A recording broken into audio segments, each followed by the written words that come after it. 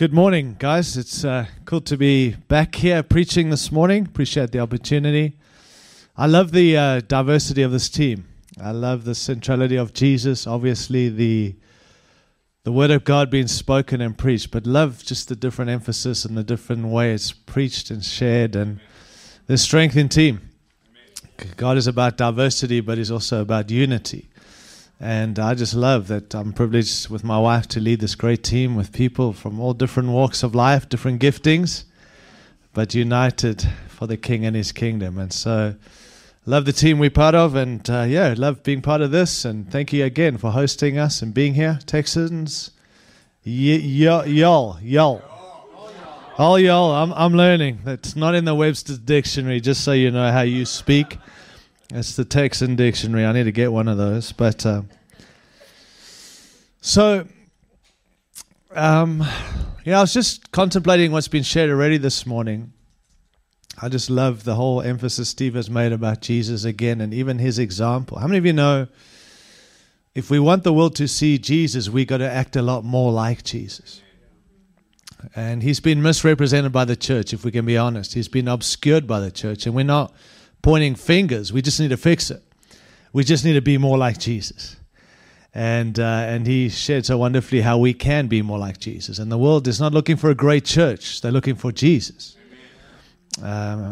Texans have got some great churches here, but they're not seeing Jesus as much as they should be. And so it's our role, our responsibility to be better followers of Jesus. Statistics, and again, Steve told me they make them up, so I can just make it up as I go then. But one statistic I recently heard, that 70% of American churchgoers consider themselves fans of Jesus, not followers of Jesus. And if you look in the dictionary about what a fan is, it's an enthusiastic admirer. Guarantee in this room we are all enthusiastic about Jesus and we admire him, but that does not make you a follower. And if you look at Jesus when he taught, he was pretty radical. If we're going to be more like him, we've got to teach what he taught. He said, I don't want admirers. I don't want enthusiastic admirers. I want followers. In actual fact, if you're not willing to follow me, don't bother trying to follow me. And that sounds pretty radical, but actually he's looking for followers, not fans. And I do think we've got to get better at being followers of Jesus. I'm enthusiastic about him, and I'm telling you I'm an admirer of Jesus, but that does not make me a follower. And we need followers, and followers who've laid down their lives to say, I'm following someone, not a system, not a religion, not a church, not a leader. I'm following Jesus. And it's in that place we're going to see the church, I think, better represent Jesus when we're actually following him. So the challenge to us is, are you following something or are you following someone? And that someone is Jesus. And so Steve helped us see we need pastors and leaders and church leaders to better represent Jesus, so the church can better represent Jesus, so the world can see Jesus. And so that's a great challenge. I think also just what Joel was saying, and the challenge, he wasn't telling you all have to get up early and spend time with the Lord. Somewhere we've got to spend time with the Lord, but I love the emphasis on the morning. And some of us, it's legalism. It's not. Give him your best. When are you at your best? And some of you better at night. I understand that. You night people who like to drink coffee all day and whatever else.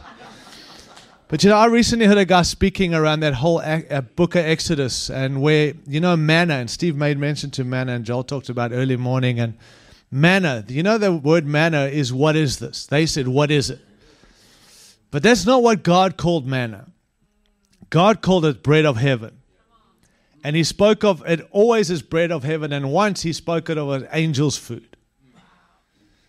He never said manna, what is it? They called it manna because they didn't know what it was. But he called it bread of heaven. And it's interesting when Jesus taught us how to pray, give us today our daily bread. I heard a guy recently speak around that, and he said the interesting thing is that the manna was provided every single day. But because it was there, it didn't mean it was theirs until they went and got it. We often say, God, give me today my daily bread. But if you're not going to get it, you're not going to have it. The guarantee it's there, but you still got to go get it. The guarantee of the provision of God was there every day, but they still had to go out of their tents and get the manna and pick it up. And there was only enough for that day. If you took more, it was gone the next day. It was off. So it's the point being is that we've got to go get it rather than just say, give it to me. And that's why we got to make time to go daily before the Father and take our daily bread so we can operate in what He's called us to, the anointing and everything else. And it's up to us, friends. It's there, the guarantee. But it's not going to fall into our laps. We've got to go every day and get it. And it's like those guys who went out to get the manna. They had to stoop down to pick it up. It's like getting on your knees before Him and getting your daily bread. That's not up to the leaders and the pastors of the church. That's up to every individual to have the privilege of getting your own bread for every single day. Bread of heaven, more of Jesus. I'm going to read Psalm 32 and just 2 verses here. And I'm going to just read it out of the Passion Translation, so don't be offended, just listen. Psalm 32 verse 8 to 9 says this. It says, I hear the Lord saying, I'll stay close to you, instructing and guiding you along the pathway for your life. I will advise you along the way and lead you forth with my eyes as your guide. So don't make it difficult and don't be stubborn when I take you where you've not been before. Don't make me tug you and pull you along. Just come with me. I will advise you, I will guide you. My eye will be your guide. I'm watching over you, I'm watching you, and I'm watching where you're going. But this I ask, don't make me force and tug you. Just come with me as I take you where you've never been before. And through this crazy season of COVID and shutdown and lockdown, honestly, it's been that text and many others, but this one that God really challenged me. He said, trust me, look to me, I will lead you and I'll guide you through this. But so often, friends, we can fight God and force Him to make us go. And God's not looking to force. He wants people to just trust Him and say, Lord, take me where you've called me to go. Breaking ground, new ground requires us to trust God. Maybe it's not like it's been before. Maybe it's not, we've never seen it before. But we need to trust God and know He's in control. We can trust God. We can't trust anyone else. I mean, I love people. I love the church. I love ministry. I love pastors, but I leaders. But I'm telling you, if your faith's in anything other than Jesus, you're finished. There are people all across this great nation and across this great state who've tried church, but they haven't found Jesus. There are many who've come to church and being involved in church and had their faith in the church or leaders, and they've been let down because people cannot be God to people. But God's saying this to us in this room. Trust me. Listen to me. Let me advise you and let me take you where I've called you to go. I've had this picture, and it's a kind of weird picture, but it's a picture of a bride in her bride dress, in her wedding dress, and she's wearing high heels. Now, that's not weird because that's kind of how it happens when you get married, I believe. I haven't been married for 25 years. I remember my wife had high heels. But please hear this without trying to be weird about it. I feel like the Lord's saying what I've called us to, what He's called us to going forward. It requires a shoe change. What He's called us to will not be able to be done with high heels on. We've got to shift those shoes to all-terrain shoes. There's ground to take. There's new places to walk. And with high heels, you'll not be able to walk. And there's something about being the attractive one. And there's attractiveness about high heels. And I feel like the Lord's saying, you're not called to be attractive. You're called to do the job I've called you to do. Now, I don't know what that means for you, but I do feel there's some new shoes that He wants to put on us today in order to take the ground He's called. You cannot take the ground He has for us with the same shoes, the high heels that attract, but they're not going to get the job done. We have all-terrain shoes with this beautiful bride, this wedding dress. Does that make sense? See, we are about God's purpose and plan. That's what we're about, right? It's about God's purpose, God's plan. I said last night that dream that one guy had and the prophetic word, and he came back and he said, we've got to get back to the Word of God. Let me tell you, the Word of God reveals the purpose and plan of God.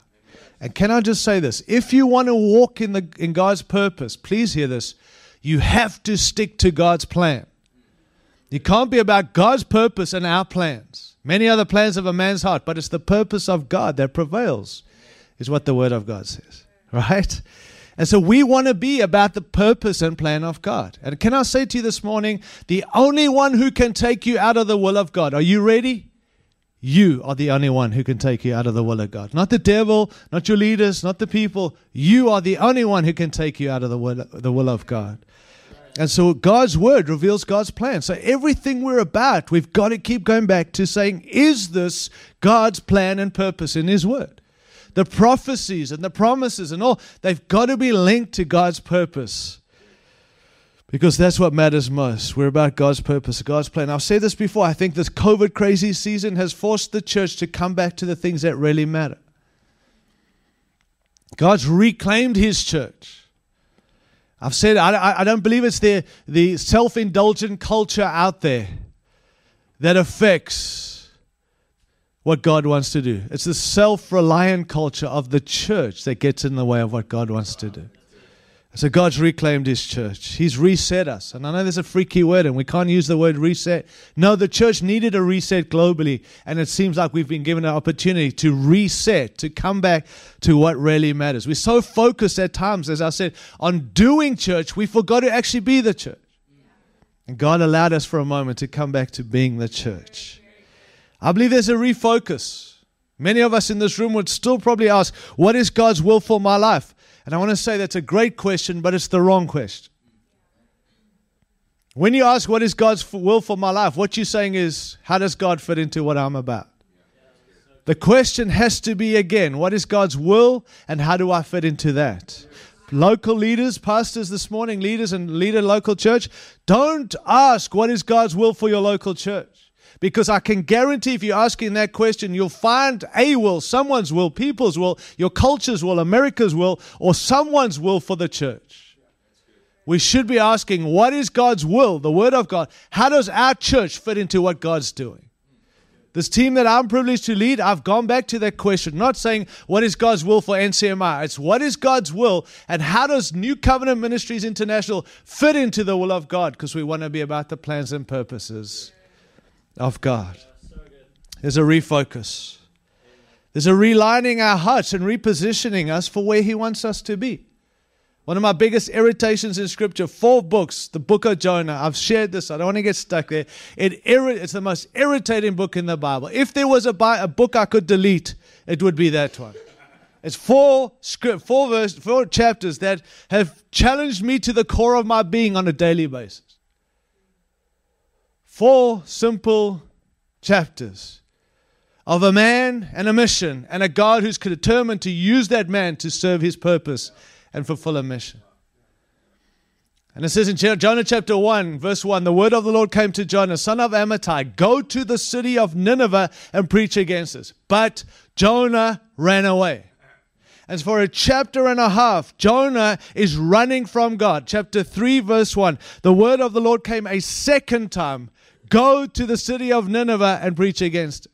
God did not change His plan, His will, His way. He changed His person, His messenger to come right to the plan and purpose. Are you there? I'm so irritated. Why did God do that? Because God, interesting, how His issue was Nineveh, then His issue was Jonah. And yet He sought Jonah out so He could reach Nineveh. God's sorting His church out so He can reach the people He's called us to reach. And so here's what I want to say. The biggest revelation for me in this crazy season is simply this. We are God's mission while we are on God's mission. And this gives you and I grace to understand a little more of the craziness we go through in the local church. As a leader in the church, I'm far more gracious if I can understand that God is as committed to dealing with us as He is to using us to reach others. And He's not short-circuiting one. There's many of us, including me, are all about mission. I'm a mission God. Give me a mission. I want to die for something that matters. But what I've realized, God is working on us while He's working through us. And He's not committed to either. He's committed to both. And He will not short circuit. We are His mission while we're on His mission. He's working on us while He works through us. So don't get dismayed when He's working on us. And here we go again. And why do we? Because God's bringing us to a place of maturity so Jesus can come back for a bride who's ready for Him. And so I've listened to people say, well, we've learned a lot of lessons through COVID. And thank God we don't have to go there. Now I'm ready. And we're out of that season. No, we're not. You will always be worked on while God works through you. And He's committed to both. So don't get irritated in the mix of both. He's working on us while He's working through us. I believe in this season, God's bringing a greater revelation of Jesus. Because God wants us to better represent Jesus because we can see who Jesus really is. And so there does seem to be an emphasis again of who Jesus is, the foundation of all things being Jesus Christ. And one of the things I think He's done in this season, He's released us from things in order to release us into greater things. He's taken from in order to release us into. 2020, I believe, was a season of release. I preached that, I prophesied that in January, and then the whole world shut down. And everyone said to me, how's that release thing looking? We're all locked up. I was in Australia prophesying. Seriously, I was prophesying release. It's a season of release. And then suddenly I came back from Australia in February and the whole world shut down 7 days later. My Australian mates texted me and said, hey, dude, how's that release? We're all locked up. The whole world shut down. I was like, well, text back. I never claimed to be a prophet, so there you go. But I'm just going to tell you, looking back over these last few years, listen, we have been released of things that we were doing for the sake of doing them because the church does that and we do that and it's just what we know. God says, stop doing that. Now come back to what really matters. We have been released. So don't go back to what was if God's not in it. Let's stick to the plan and keep going forward in what God has for us. So we are about God's plan and God's purpose. Secondly, we need to be praying and prophesying. We are about prayer. Weakness leaning on omnipotence. When I moved to this great nation to plant a church in Denver, Colorado, and I lived in America before that. I met my wife in California many years ago. I was an elder there. Me and Steve were an eldership together 20-something years ago in Southern California. But we moved back to the U.S. to plant a church in Colorado. And I'm just going to be honest with you. The pastors there told me prayer meetings don't work in America. People don't come to pray. They're too busy. And I almost believed that. And I began to buy into it. Only to see, look at the nation. If the church isn't praying, you want to see why we're in such a mess. We believe a lie. We're too busy to pray. We're too busy to do. We got to get busy with the right stuff. And so prayer is essential. God's not needing us to pray, but He's called us to pray. And not your little closet prayers. Together, the church should be crying out. We read the book of Acts and we long for what's happening in the book of Acts. Don't we go, oh my gosh, Lord, bring that back. That was the baby church. That's how the church started. 2,000 years later, surely we should be a little more grown up than that. But we're just desperate to get back to that. And we look at the power they had and we look at the signs and the wonders, the miracles and all the stuff that was happening. And we forget it's because the church was praying. Right through, but the church, not the apostles, not the whole chosen few, not the leaders, the pastors, the church was earnestly praying. Stuff happened when the church prayed. Peter and John were locked up in prison, remember that? But the church was earnestly praying. And suddenly in their prayer meeting, there's a knock at the door, and Rhoda goes to open the door, and there's Peter and John, and she slams the door, and she comes back and says, well, stop praying. Peter and John are there, and they're like, why? He can't be. They're locked up. It must be their angels. They believed angels were there rather than the real people. What blows my mind about that whole context is you don't even have to have faith when you pray. Just pray, and God will do stuff, because they couldn't believe God had answered their prayer. But things happen when God's people pray, friends. And we got to come back to expecting of God's people to come together in the inconvenience of these times. And we must pray because God's called us to pray. This nation needs us to pray. God's called us to pray and prophesy. Prayer engages God. Can I say this? When you pray, you don't ask for more things from God. When you pray, you get to engage God. I don't want more stuff. I want more God. Prayer is a dialogue. It's not a monologue. Many of us pray daily, but we tell God what to do. That's not prayer. Prayer is what God telling us what to do.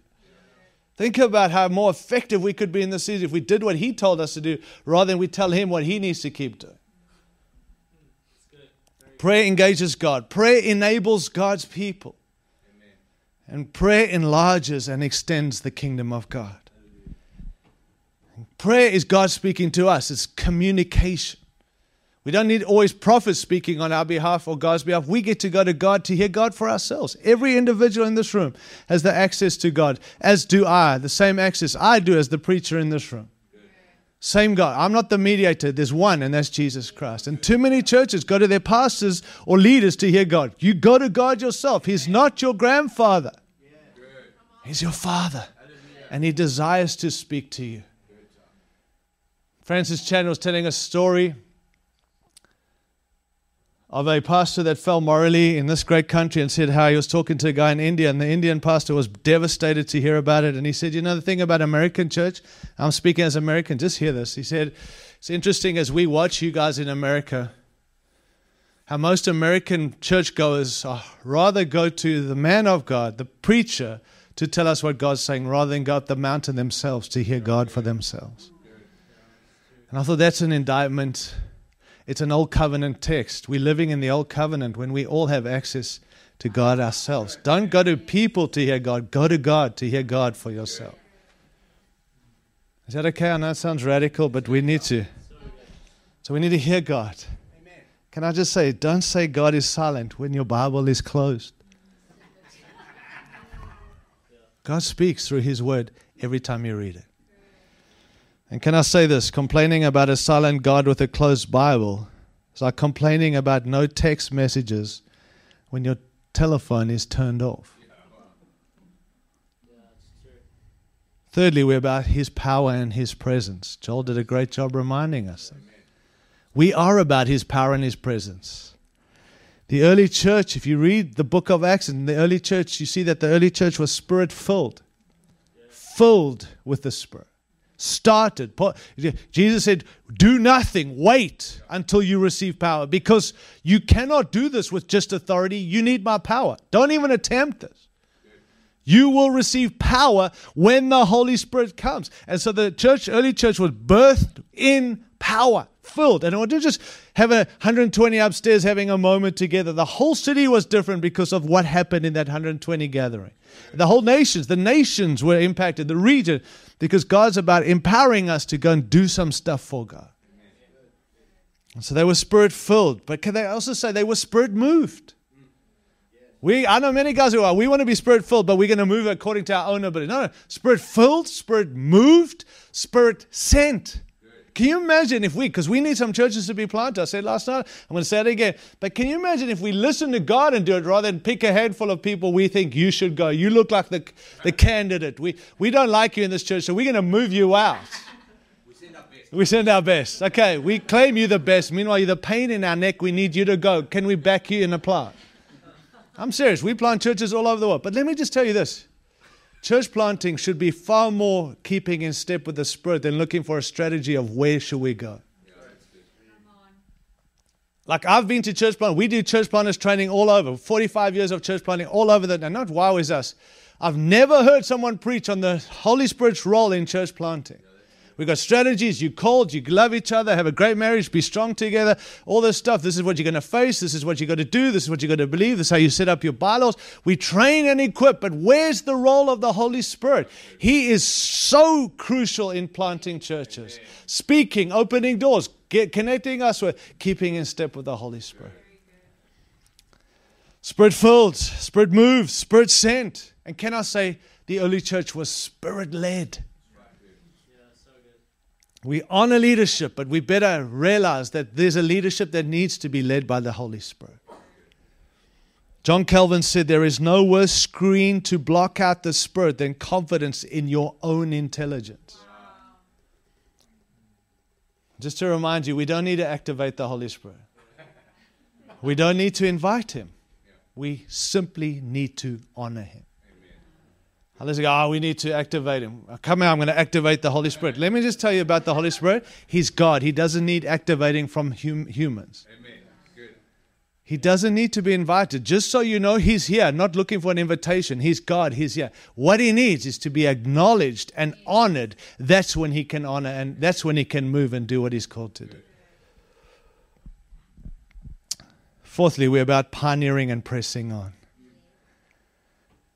Don't get quiet, Texans. You guys are pioneers. You've been called to pioneer, not just we've done this. No, we keep doing this. Steve got up and said, the fact you're still alive means God's not done yet. He's not done yet. And it's not about age. It's about simply obeying Him and keeping in step with Him. We've heard this morning. We're about pioneering and pressing on. Can't live in. There's no future in our past. Don't hanker for what was. Press on into the seasons God has for us and break new ground is what we call it. You know what I've realized is a lot of churches get into maintenance and managing mode. And can I just say, elders, whatever your take is, you're not called to manage the church. We're not looking for managers to lead God's people. Managers are good at managing. Steve did a great job talking about Matthew 25, you wicked and lazy servant. That was a manager. The one with one talent managed that talent really well. Why? Because he dug a hole, stuck it in there, waited, and when the money, he gave back. A good manager gives back what they were given. We would say, well done. That's awesome. At least you didn't lose it. You managed well. You just moved it around and kept it going, and I'm so happy that I didn't lose it. He said, you wicked and lazy. Why? Because you managed it. You didn't multiply it. So we're not looking for managers who can manage people. We're looking for leaders who will activate and take people and lead people and go where God's called. And so when you get into manage mode and maintenance mode, let me just tell you what happens. The upkeep of the church distracts us from advancing the kingdom of God. When we maintain and manage, look at this, church membership becomes a right rather than a responsibility. When we maintain and manage, worship becomes our weekly buzz rather than a catalyst for mission. Your mission exists because worship doesn't. Worship's not the thing we do to feel good and carry on. Worship is the very catalyst for us to go, the whole world doesn't worship God, so we got a mission to get out there and help the world see the God who we worship. When we maintain and manage, please hear this, our decisions become safe and domesticated rather than bold, and I'm going to use this word, and gutsy. You know, safe, be safe. That's probably the most spoken words since this crazy season we've been through. And I get it. I've lost a family member through COVID. I'm just going to tell you, it's not a joke. I'm not getting into the politics. It's no joke. One of my uncle, my dad's brother, his only brother, died of COVID. Say what you want. He died. Wasn't a joke. He died. Now, I'm not trying to make you feel bad. I'm just saying you can say politics and stupid. And I'm just telling you it's real. I've had COVID a couple of times. It was no joke for me. There's no way that was made in a lab. I'm just saying that. Let's move on. I've just lost. Sorry, I've offended everyone listening. But anyway, we'll move along. But I'm just going to say this. So I get the thing of being safety, but you're going to struggle to find scripture saying be safe. You're going to find very few scriptures that command us to be safe. What you're going to find is be courageous. Be strong and courageous. Nowhere does it say be safe. Yet be safe has become the very thing we're all holding on to because this season has caused us to become restricted. The devil's had his way. And God's saying shake it off. Amen. It's time to take some ground. When we manage and maintain, our prayers become fleshy rather than kingdom focused. When we manage and maintain, church leaders become religious service providers rather than mission mobilizers. Preaching becomes a form of entertainment rather than a battle cry. Discipleship becomes a sanctified version of self-help rather than recruitment and training to serve on the front lines. The Bible becomes stimulus for self-exploration rather than a summons to join God's global purpose. And for me, the most tragic of all this is Jesus becomes a mild means of self-fulfillment rather than a conquering king who summons us to serve in His service. Needless to say, maintenance and managing is the end of the church if we carry on doing it that way. And so what I've realized is that fear rises in the absence of faith. And I get the season we've been in, but I want to tell you this. God's calling us to be a people of faith. Amen. Expansion, growth, impact, increase. That's what He's called us to. And faith is more than just bare belief. Faith is do. I believe this season we're in, and I do believe it's a global thing, and certainly in our togetherness, in NCMI ranks, I feel God say, I don't want people who just have faith to believe. I want people who have faith to obey. It's one thing to believe, it's another thing to obey. Our faith has to move from believing to obeying. Are you there, friends? I believe fruit requires faith. I believe it's a season to step up. Now, Joel did a great job reminding us you don't do this in your own strength. So we're not talking about flesh here, but we are talking about a response. Faith to step up. Can I say faith to step in? Faith to step through. Faith to step out. It's interesting if you read the scripture. When we exercise biblical faith, God does incredible things. Amen. Consider Joshua commanded the sun to stand still so Israel could defeat the Amorites in Joshua 10. King Hezekiah was told that he would die. Isaiah 38. He cries out to God and God added 15 years to his life. Abraham was told to sacrifice his son, Isaac, who was the son of promise. He obeyed by faith and God spared Isaac, providing a ram in his place. 85-year-old Caleb believed God for the power to defeat a mountain infested with giants. Joshua 14, God gave him that mountain. A teenage boy named David believed God for the power to defeat a giant named Goliath. God gave him that victory. Shadrach, Meshach, and Abednego believed God to keep them from the power of a pagan king in a fiery furnace. Daniel chapter 3. God met them in the furnace and protected them in that furnace. Amen. Let's read the scriptures together. Are you with me? Okay? Still awake? I realize I had the graveyard shift, so I'm digging the grave here, but just go with me, and I'm going to ask them to put it up because I want to read a portion of scripture. I'll just let the word of God speak to you. Make a few comments around this, and then we're done. But please don't write off. And my prayer early this morning was, Lord, because I've got a lot of things I came to preach. These poor guys, I sent them a whole lot of stuff and I didn't get to any of it. That's the normal thing. So Tim just says, like, don't put anything up. Tyron's not going to go there. So I'm going to try to go here, okay? But I want to read the Bible, and I want to tell you this. The Bible's more powerful than what I can say or any other preacher can say. But the danger in it is that I don't want to be a cheerleader today and cheer you on. Because flesh will always give birth to flesh, as we heard. I don't want to be a cheerleader. Come on, we can do this. I want God, under His inspiration of the Holy Spirit, to speak to us as individuals, including me as the preacher, and stir my faith. If that could happen then God, that can happen now. Amen. And God, I need to be activating some of that faith and stepping out and say, enough dreaming, time to walk. Some steps, activate. There's stuff God's put on the hearts of these people. It is from God. Stop questioning because the devil wants you to question it. It's from God, and God says, it's now the time. Amen. And I'm not saying go do your thing. Go do His thing in the thing He's called you to do. So good. Young and old. All of us are called to live by faith. Hebrews chapter 10 and verse 19. Please read with me, and I'm going to... Thank you very much. Hebrews 10 verse 19. Just let the word of God speak to you. Christ's sacrifice once for all is what it's talking about here. Verse 19, it says, therefore, brothers, since we have confidence to enter the most holy place by the blood of Jesus, by a new and living way open for us through the curtain, that is His body. And since we have a great priest over the house of God, let us draw near to God with a sincere heart in full assurance of faith, having our hearts sprinkled to cleanse us from a guilty conscience, and having our bodies washed with pure water. Let us hold unswervingly to the hope we profess, for He who has promised is faithful.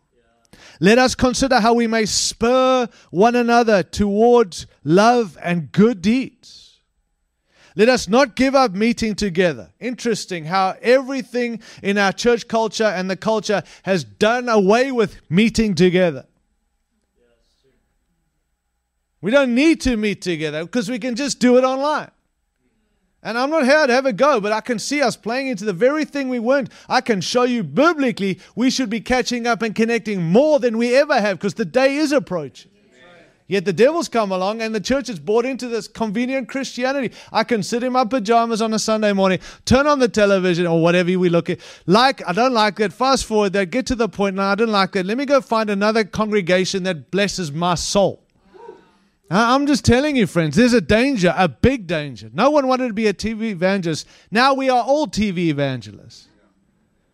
And the danger is you can find what you want to hear and not hear what God's trying to tell us. Be careful who you're listening to, friend. Honestly, the word is the word, but what's behind what they're doing?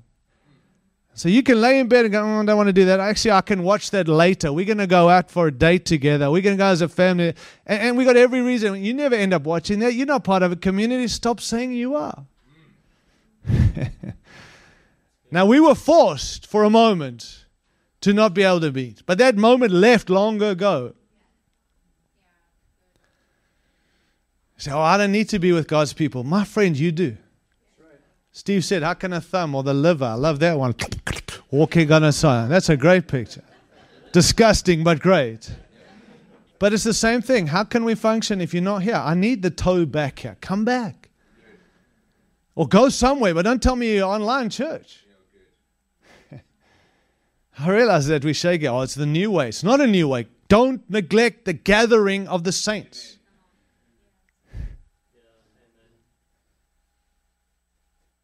I must move on because I'm going to get in trouble. Let us not give up meeting together.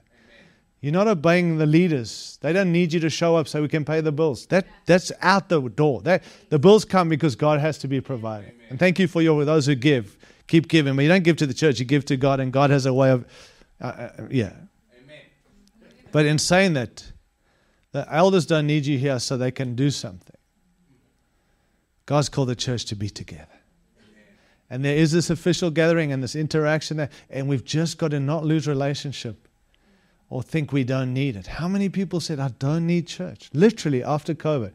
Pastors began to call people and say, okay, we're gathering. And they literally said, I don't think we need church. We've realized we can do church. For a year, we had no church. We don't actually need church. Isn't there something wrong? We don't need church. No, you need to be the church. Amen. Not need church. We need to be the church. Good.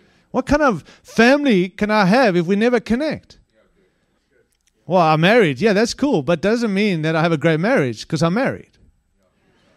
My family life. Oh, I got kids. Well, I never see them, but hey, we're a family. There's you are by name, but not by reality. Now, anyway, this is not what I came to preach, but it's amazing how it's in there. Let us consider how we may spur one another toward. Let us not give up meeting together, as some are in the habit of doing. That habit's got greater. But let us encourage one another. And all the more as you see the day approaching. Amen. Go to verse 35, please, for time's sake. So do not throw away your confidence. It will be richly rewarded. You need to persevere so that when you have done the will of God, you will receive what He has promised. For in just a little while, He who is coming will come and will not delay. But my righteous one will live by faith. And if he shrinks back, I will not be pleased with him. But we are not of those who shrink back and are destroyed, but of those who believe and are saved. Yes. Now faith, chapter 11, verse 1. Now faith is being sure of what you hope for and certain of what you do not see. Martin Luther said, faith is permitting ourselves to be seized by the things we do not see. To be seized by the things we do not see. Yeah. How many of us have said, if I see it, I'll believe it? That's awesome, but that's not faith. I've got to see it to believe it. Well, that's cool, but that's immaturity. People of faith I'm being sure of what I hope. You haven't kissed your brains goodbye. It's not like you're living in zombie land. That's not, you don't get saved and give your brain away. That's not. But it's this conviction. this understanding. Abraham believed, and he never saw the full, but he believed. And look at, we living in what he saw. If he wasn't faithful, we would not be walking in. Amen. Does it make sense? Being sure. Are you still sure of what you hope for and certain of what you cannot see? Verse 2, this is what the ancients were commended for. They were commended not for what they did, but for their faith. Amen. By faith, we understand that the universe was formed at God's command, so that what is seen was not made out of what was visible. By faith, Abel offered God a better sacrifice than Cain did. By faith, he was commended as a righteous man when God spoke well of his offering. And by faith, he still speaks even though he is dead. Yeah.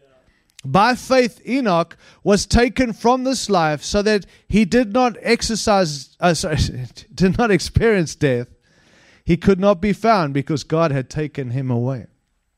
For before he was taken, he was commended as one who pleased God. And without faith, it is impossible to please God, because anyone who comes to him must believe that he exists and that he rewards those who earnestly seek him. By faith, Noah, when he was warned about things not yet seen, in holy fear, built an ark to save his family.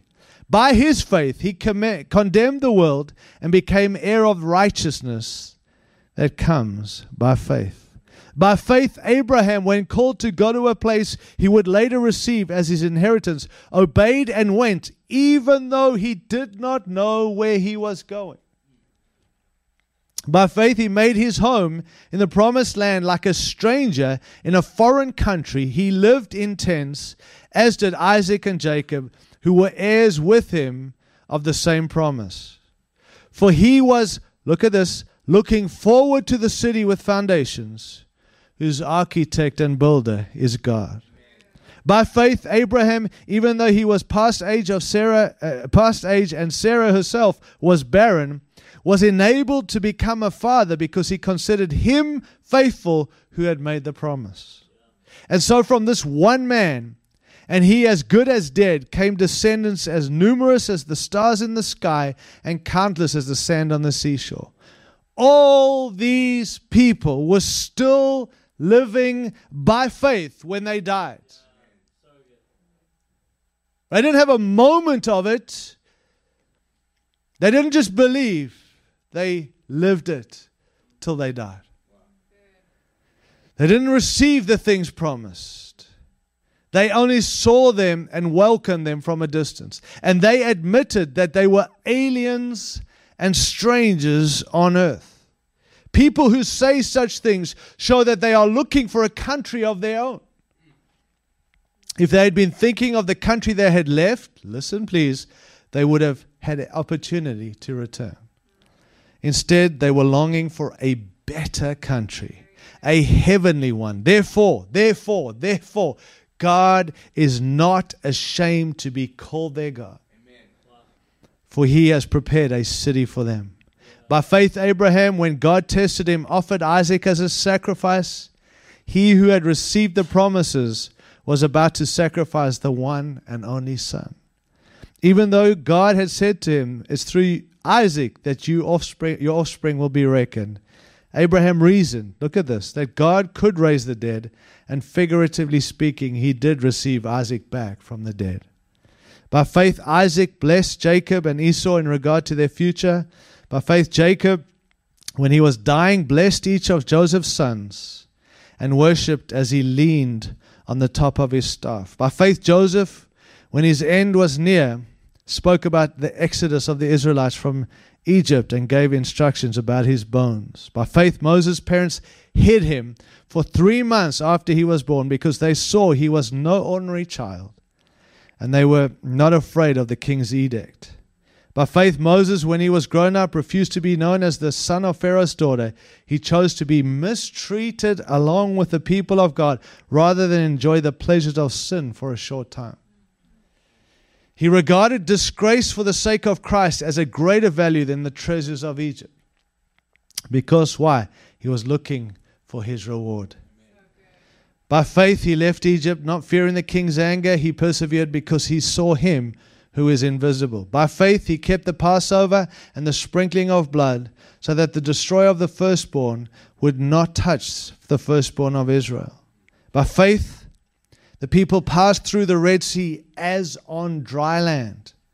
But when the Egyptians tried to do so, they were drowned. By faith the walls of Jericho fell after the people had marched around for 7 days. By faith the prostitute Rahab, because she welcomed the spies, was not killed with those who were disobedient.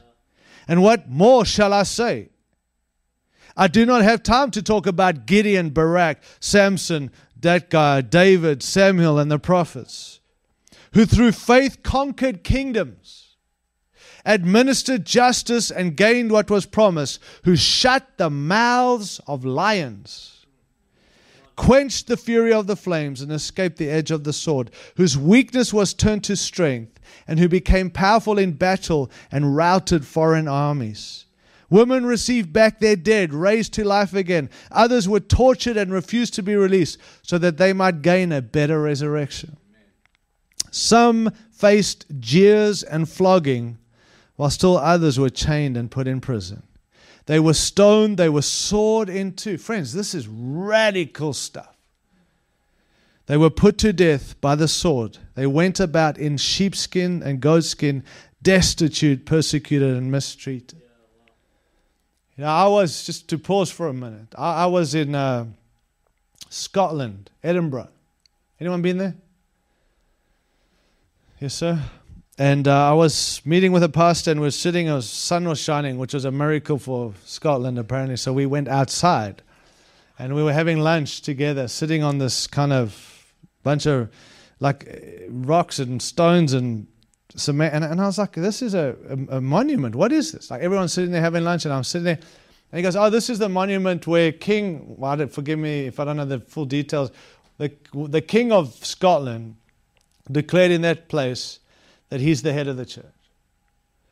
And he did it in front of all these people. And one by one, he made the people acknowledge him as the head of the church. And many refused. And so what happens is a bunch of names on this monument.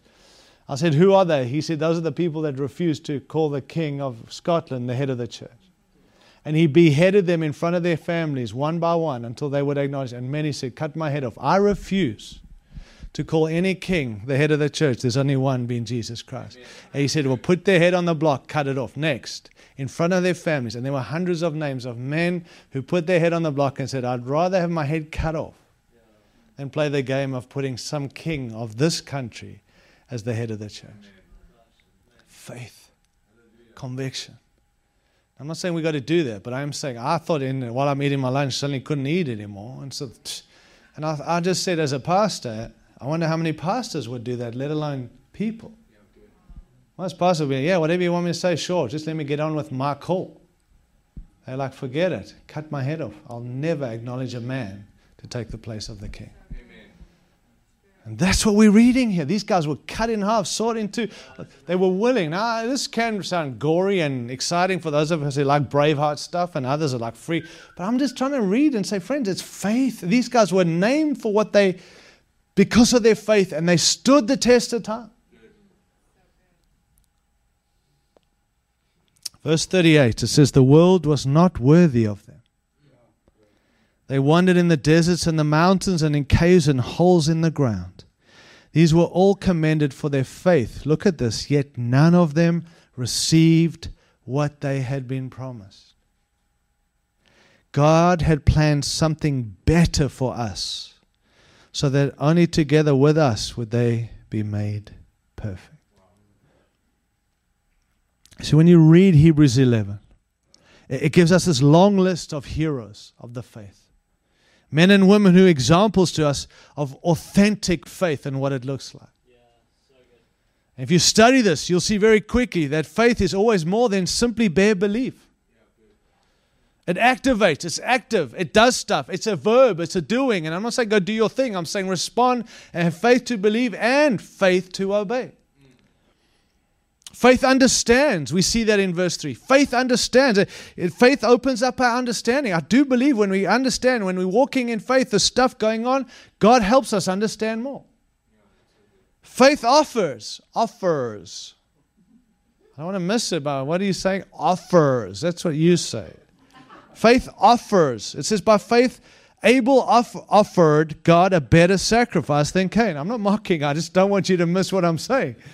There's some offering needed, and it's in faith.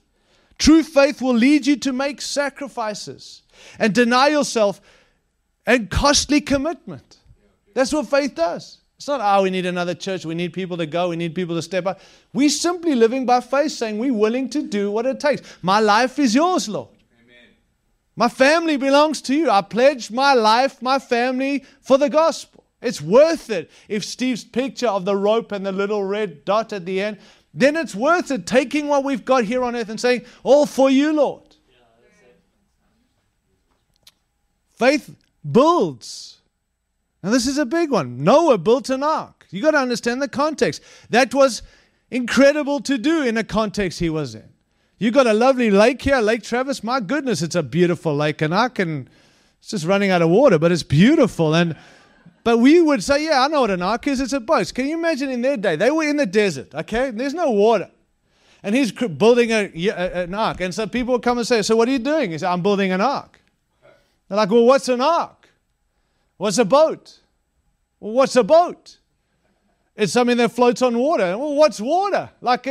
You're with me? It's not like, that's obvious. He did something in faith. He was mocked by the people around him. His own family ridiculed him, but he obeyed, not knowing what, just heard God. And thank God, I still believe, if he didn't do that, none of us would be here today. Amen. He built. Faith initiates projects that will be a means of advancing God's purpose. There are people in this room who are business types. It's not to fill your pockets. It's okay to be rich. I don't believe God wants you to be poor, just so you know. But I do want to say that God will activate things in you that you can put in place that will serve the purposes of God and fill your pockets. Initiating projects and stuff that would be helpful. Thinking beyond ourselves. Just doing what we've been called. We might not even see the fulfillment, but we could play a role in it. I go back to those who've gone before me, those who are still alive, like my dad and the guys who've started this and pioneered this, and they just obeyed God. And I say, Dad, you guys were brilliant. Wow, looking back, gee, brilliant. Well done, man. And he's like, dude, seriously? Thank you for that. We had no idea what we did. We heard God and did what he told us to. And we look back going, brilliant. They look back going, but God. But God, using people who just said yes, even though it doesn't make sense. This season, there's some not making sense God's asking of us. I really believe. And it's to set up generations to come so we can get the gospel to the world and Jesus can come back. Faith that obeys. It says, by faith, Abraham called to go to a place he didn't know where he was going. I mean, friends, that's not a good call. Like everyone wants it. I want to know, if I go do, what's the guarantee? What's the promise? Who's waiting for me? What's going to be there for me? What's in it for me? Am I going to be welcome? He went somewhere not knowing where he was going. That does not sound like good leadership. That sounds like everyday leadership. I've just learned, like in leadership, just pretend you know what you're doing and people will follow you. Forgive me, but just have conviction. I'm sorry, that's a bad truth, but he literally wasn't told where to go. He just was told, go. Can you imagine convincing your family? I mean, if you're married, hey, babe, we need to get stuff sorted out. Okay, cool. Where are we going? I actually don't know. Now, Steve had 5 years to prepare, but he had 5 years. God did tell him where to go eventually. But for me to just say, hey, babe, we get packed, we're going. Where are we going? I don't know. We're just going. God said go.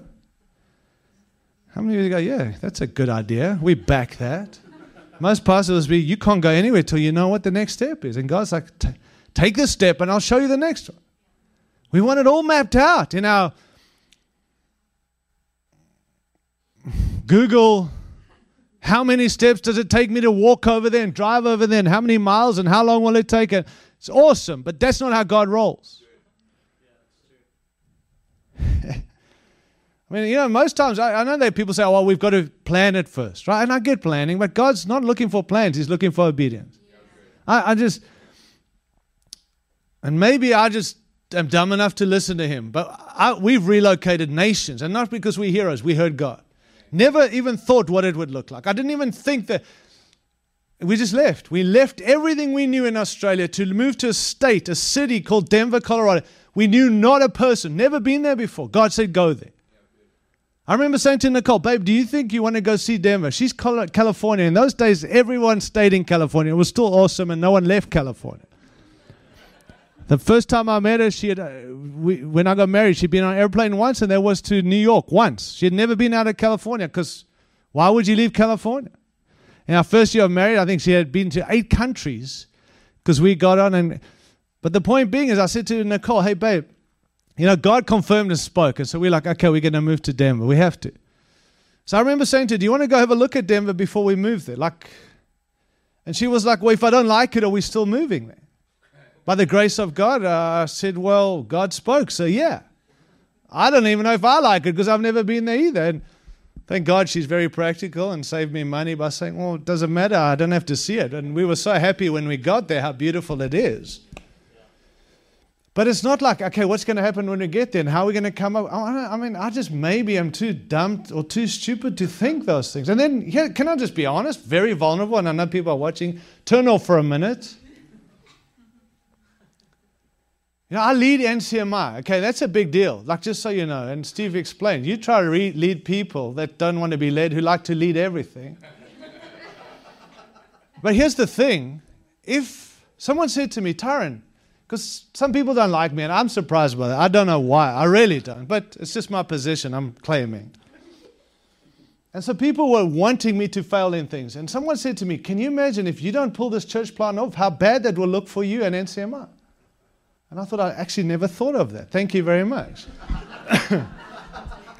Now there's extra pressure. I didn't think, if this doesn't work, how's it going to look? I just heard God and we moved. But God's been incredibly faithful in it, because God is about what He's doing, and He just wants us to come along with Him.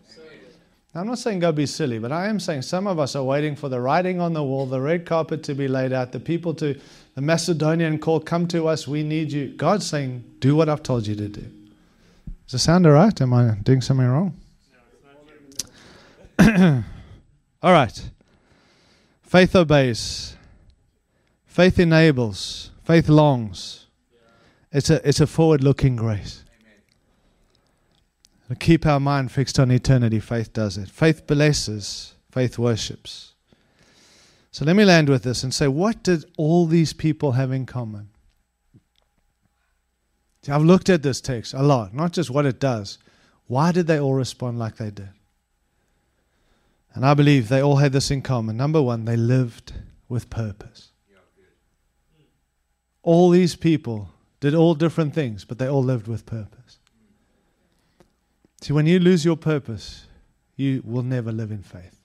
You're not called to live by faith if you're not living with purpose.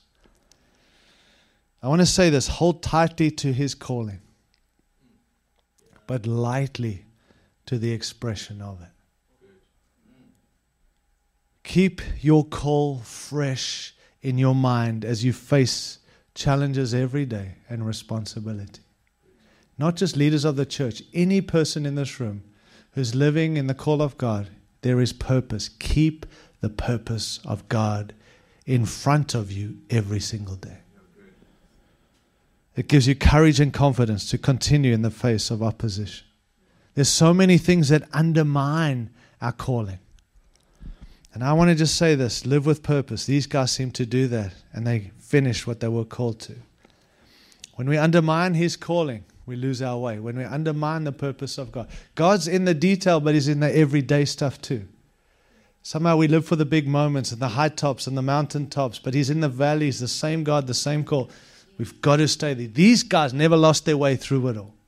Why? Because they lived with purpose. Do you still carry purpose today? Honestly, not the church's purpose, God's purpose for you as an individual here today.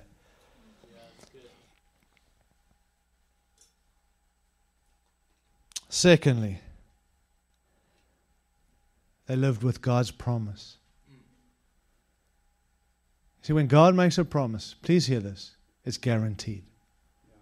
It's not going to be how you thought. I've never had God's promise work out the way I intended. It's never been what I thought, but it's always been God's promise. He's faithful. And I just want to tell you, if God didn't say it, then it's not a promise from God. If a prophet told you what God told you to hear, I'm just telling you, you better be in the Bible, then God said it. I'm not mocking prophets. I just think that most of us are mad at God by what a prophet said when God didn't say it. And I love prophets. We have them. But they're not God's go-between. That's old covenant. I get to go. A prophet today should confirm what God's saying. Not tell me what God's trying to tell me. And if they are trying to tell me what God's, then I must wait on it, not go and say God told me. And if it's not linked to God's purpose, it's not God's promise. But I want to say, live with the promises of God. These guys seem to live every day with the promise of God. And that the way to live with that is to feast on the scriptures. Not listen to your podcasts and read more books. And I'm not anti-books, but this country is the most book-orientated country in the world. And I'm not, leaders are readers, and I understand that, and I get all that, please. But don't sideline the Word of God for someone's interpretation for the Word of God. Let the Word of God, that's why we read Hebrews 11, not John Maxwell's book. And I'm not anti-John Maxwell, I just say that all the time to anyone. Don't read my book, read the Bible and learn from other people. But don't learn from other people and find it in Scripture. Find what God's saying. So feast on Scriptures, daily food of promise. Feed your faith and your fears will starve to death. Focus on the prophetic words God's spoken over you. God doesn't need reminding. I've heard guys say, take your prophecies and remind God. Can I just tell you, God doesn't need reminding. If God needs reminding, He's no longer God because He doesn't forget. What we're saying is we need to remind God of what we need to be reminded of. By saying, God, please, you said. How many of you still got unfulfilled prophetic words in it? Just put your hand up, please. What are you doing with them? Put them on the side burner, or are you asking God, please? You said, we don't know what it looks like, but I'm trusting. I'm living by your promise rather than the stuff people are telling me or the things I'm seeing. Focus on the prophetic words. Thirdly, they lived prophetically. Now, prophetic is often prophecy, and we can mix we so limit prophecy to the gift of the prophet. But prophetic people, it's a lifestyle. It's not an event.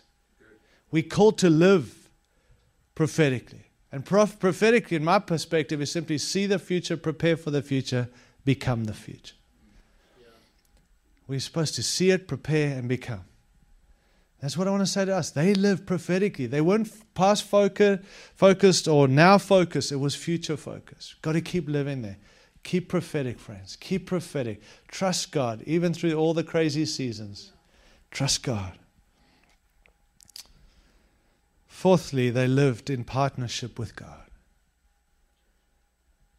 I love the community life. I love community. I love we put together. I love that. But there's a bigger picture to what we call to. We live with partnership with God.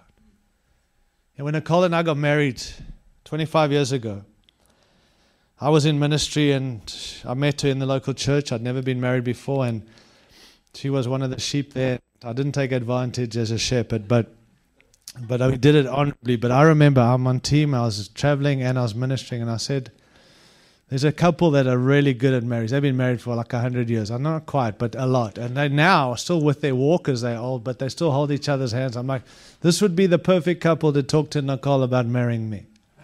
Serious, forgive my ignorance. Ladies, don't hate me. That was my ignorance. So we sat down at a table in Southern California. It was the Soup Plantation that was still there. I'm not sure if it is still there, and we sat there and I said, Leon and Pat, would you please tell Nicole what it's going to be like and what she needs to do? Forgive me. Forgive me. I'll be there, but talk to her. And so they sat there and they said this. They looked at Nicole and they said, you're getting married because you're selfish. They looked at me and they said, you're getting married because you're selfish. And based on that, this marriage cannot work. Now, I'm going to say that's not what we agreed to talk about. You get behind him, follow him, No, I'm just joking. So I was like, he said, the reason, Tyron, you getting married is so what you can get from Nicole. And Nicole, you getting married is for what you can get from Tyron. And based on that, this marriage can't work. The only way a marriage can work is you go in saying, what can I give? And when you both have that attitude, the marriage can work. I want to tell you, if that's true for marriage, it's true for any partnership in the kingdom. And I want to tell you, when it comes to God, God is all in. God's not holding out. He is bringing his A game every day. Are you all in with your partnership with him? In other words, not God, what have you got for me? God, what can I give to you? And these people lived with this partnership. The stuff they faced on earth helped them understand, I can walk through this because I'm partnering with God. I'm telling you this morning, we are partnering with God. It gives you clarity and ability to stay the course, because it's not for people, it's not for the region. You don't move to a region for the region. You don't plant a church for the people. You go because God said go and God's with you. That's your reason. He's your guarantee. He's your go-to. Not the people, not the results. God. Amen. Yes, so good. What's my next point? I don't know, 4, 5. They lived in God's provision. You know the American thing where God guides, God provides? Like, I don't like that statement, but it's very true. Where God guides, God provides. Again, because my wife's here, I've got to say, no, I won't. When we got married, I could say anything, she knows, but when we got married, part of our, we finally agreed to marry after that counseling session and deliverance for a few weeks, and then we got married. But a lot of Nicole's family, I mean, she's got her mother. Her mother's got 11 brothers and sisters. I mean, this is one massive family. It was like 4 of us and 100 million of them, and so I had to invite a lot of Christian friends and pastor friends to be part of this to make up for my family. Because anyway, so we had this wonderful wedding. It was an amazing wedding. Listen, it was awesome. And then we had our banquet, the food reception, and I just wanted to go to Hawaii for our honeymoon and be married. And my friends knew that, and so they're all preachers. So they were in speeches. They were all going to give a 3-point sermon, an illustration, a scripture. And I'm just sitting there going, and so eventually I'm going to shut this thing down. And then my mother, who happens to be a preacher, also stands up and walks towards the microphone. I'm thinking, oh dear, here we go. I can't shut her down. It's my mother. I need to honor her. So she gets up and she says, my reading this morning was Genesis 22. And you got to understand, most of Nicole's family is not saved. And I'm thinking, I know that story. This is not going to go down well. And so she says, my reading this morning was Genesis 22, when Abraham put his son on the altar. I'm thinking... And she says, I'm not that I'm putting Tyron on the altar. I'm like, thank you, Lord. I don't even think her parents know what we're talking about here. And then she said this, but she looked at Nicole and she said, I feel like God's saying this. The story was that Abraham took his son to the place God told him to do, and he on that mountain did what God told him to do. And he said that God's provision was there because of his obedience. And she looked at us and she said, I believe this for you too. That on the mountain of the Lord, it will be provided for you all the days of your life. And I want to tell you that 25 years in, God hasn't provided everywhere all the time. And I'll tell you why. It's because we haven't always been on his mountain doing what he's told us to do. Great. But I can tell you this as a testimony from God. On his mountain, doing what he's told us, he's always provided a ram in the thicket. Great. And the promise for us is this. Wherever you go, wherever God guides you, God will provide. If you're somewhere you're not supposed to be, don't expect God to provide. But if you're where he's called you to go and you're doing what he's told you to do, his guarantee is, I will provide on my mountain for you. We can trust God. Number whatever the next one, 5 or 6, they lived as pioneers. They lived as pioneers. All of these, it says in verse 13, were still living by faith when they died. They lived as pioneers. You're a pioneer. We're pioneers. You don't have to go and pioneer a ministry. Just keep moving. Blessed are those, Psalm 84, blessed are those whose strength is in you, who've set their hearts on pilgrimage. As they pass through the valley of Baca, they make it a place of springs. You got to keep passing through and bringing life where you go. You got to keep pioneering. We're called to pioneer. They lived with the privilege. Number 7, they lived with the privilege. They lived with a privilege. This is a privilege. But can I also say, lastly, they paid the price. They paid the price. They lived with a privilege and they paid the price. They all had these things. And there's more, I'm sure, to this. But I've been studying this because I've been so challenged by not just what they did. What was the thing that kept them all living in the thing? It's some of these things. And if we can utilize them for ourselves and say, that's what they did, why can't we not? Why don't we live in what God has? There's a privilege and there's a price. And I land with this because some of you are not going to like this, but please hear my heart here. If everything to you is a price, you're probably in danger of being a settler.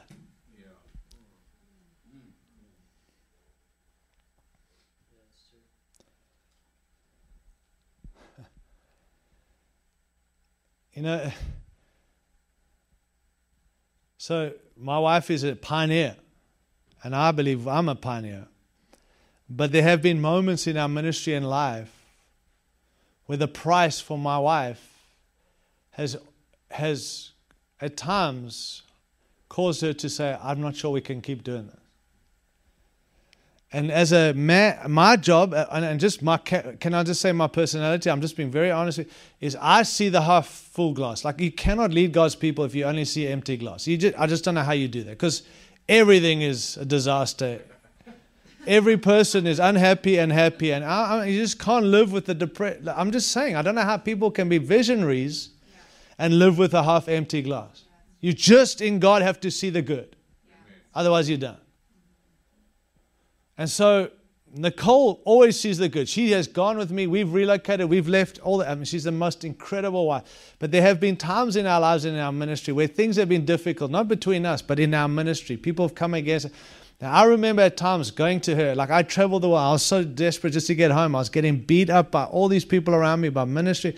I'm just telling you, and I came home just to love and be loved by my wife, and my wife was not interested. And she's like, you out there doing this, and I'm like taking care of our kids and their babies, and you live in the dream. I'm like, whoa, what?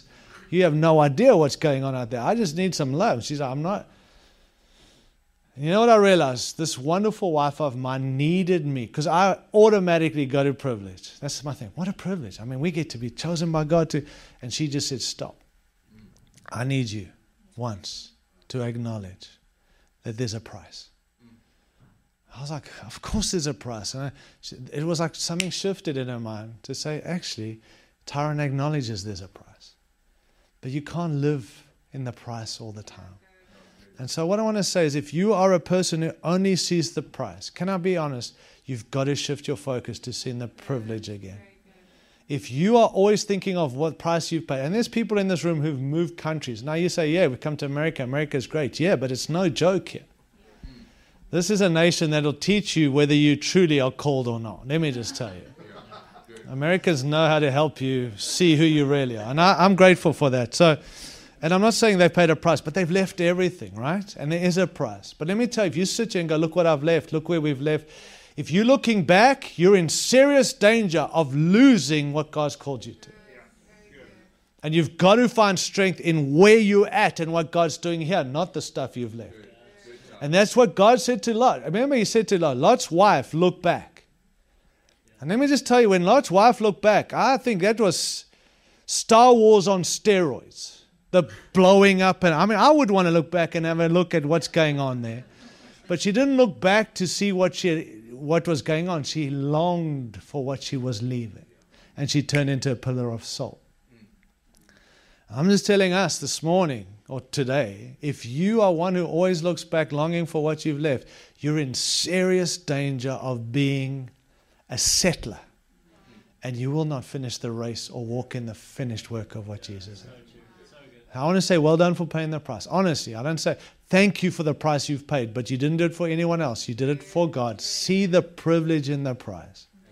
And those of us who only see the privilege, it's time at times to acknowledge, heck yeah, there's a price. We pay a price. These guys lived with the privilege and they paid the price. So if you're longing for what was, it's time to recognize what is and embrace what's still to come. Realizing it's all been done for God. Amen? Can we pray together? Is that cool? Let's stand together. Well done, friends. You've been incredibly patient with me and us. But I do trust that you're stirred, not by man and cheer-led here, but by the word of God, to say, you know what, there's some ground to take in this season. There's a nowness to it. It's time to take off. It's time to take off the high heels. It's time to put on some all-terrain shoes. Not go and do something for God. Go and do what God's told you to do. Not do something and prove yourself. Just be obedient. It's not a faith to believe. It's a faith to obey. Would you be bold enough this afternoon to just raise your hands? Can we all just raise our hands to heaven, not to me, to God, and just say, Father, I thank you for these incredible men and women in this room who are chosen by you to be here for such a time as this. And we're so grateful for not just the stories of those who've gone before us, but the Word of God that tells us stories of those who've gone before. Everything was written to teach us. So through faith and encouragement of the Scriptures, we might have hope. And your Word encourages us today. So we trust you. We say yes to you, not to what people want or what the people have said, to you, God. We faith today to say, I believe and I'm willing to obey. I'm in partnership with you. There's a price, but there is a greater privilege. And may I see that today. Your provision, your protection, you guiding, you providing, you showing, you speaking, your voice be the loudest voice. The enemy's voice to be silent. Those around us who don't see it to be quiet. But you, God, to be the voice that takes us where we're called to go. I pray for fruit, Lord. There's nothing about this weekend that you want more than fruitfulness. To receive, to multiply 50, 60, 100-fold. 30, 60, 100-fold. So I pray for fruitfulness. Not man responding to man. Not people responding to man. People responding to God. Have your way, King Jesus, as we make much of you. Take this region and break new ground in this season. For the King and for the kingdom, we ask. In Jesus' mighty name. Amen.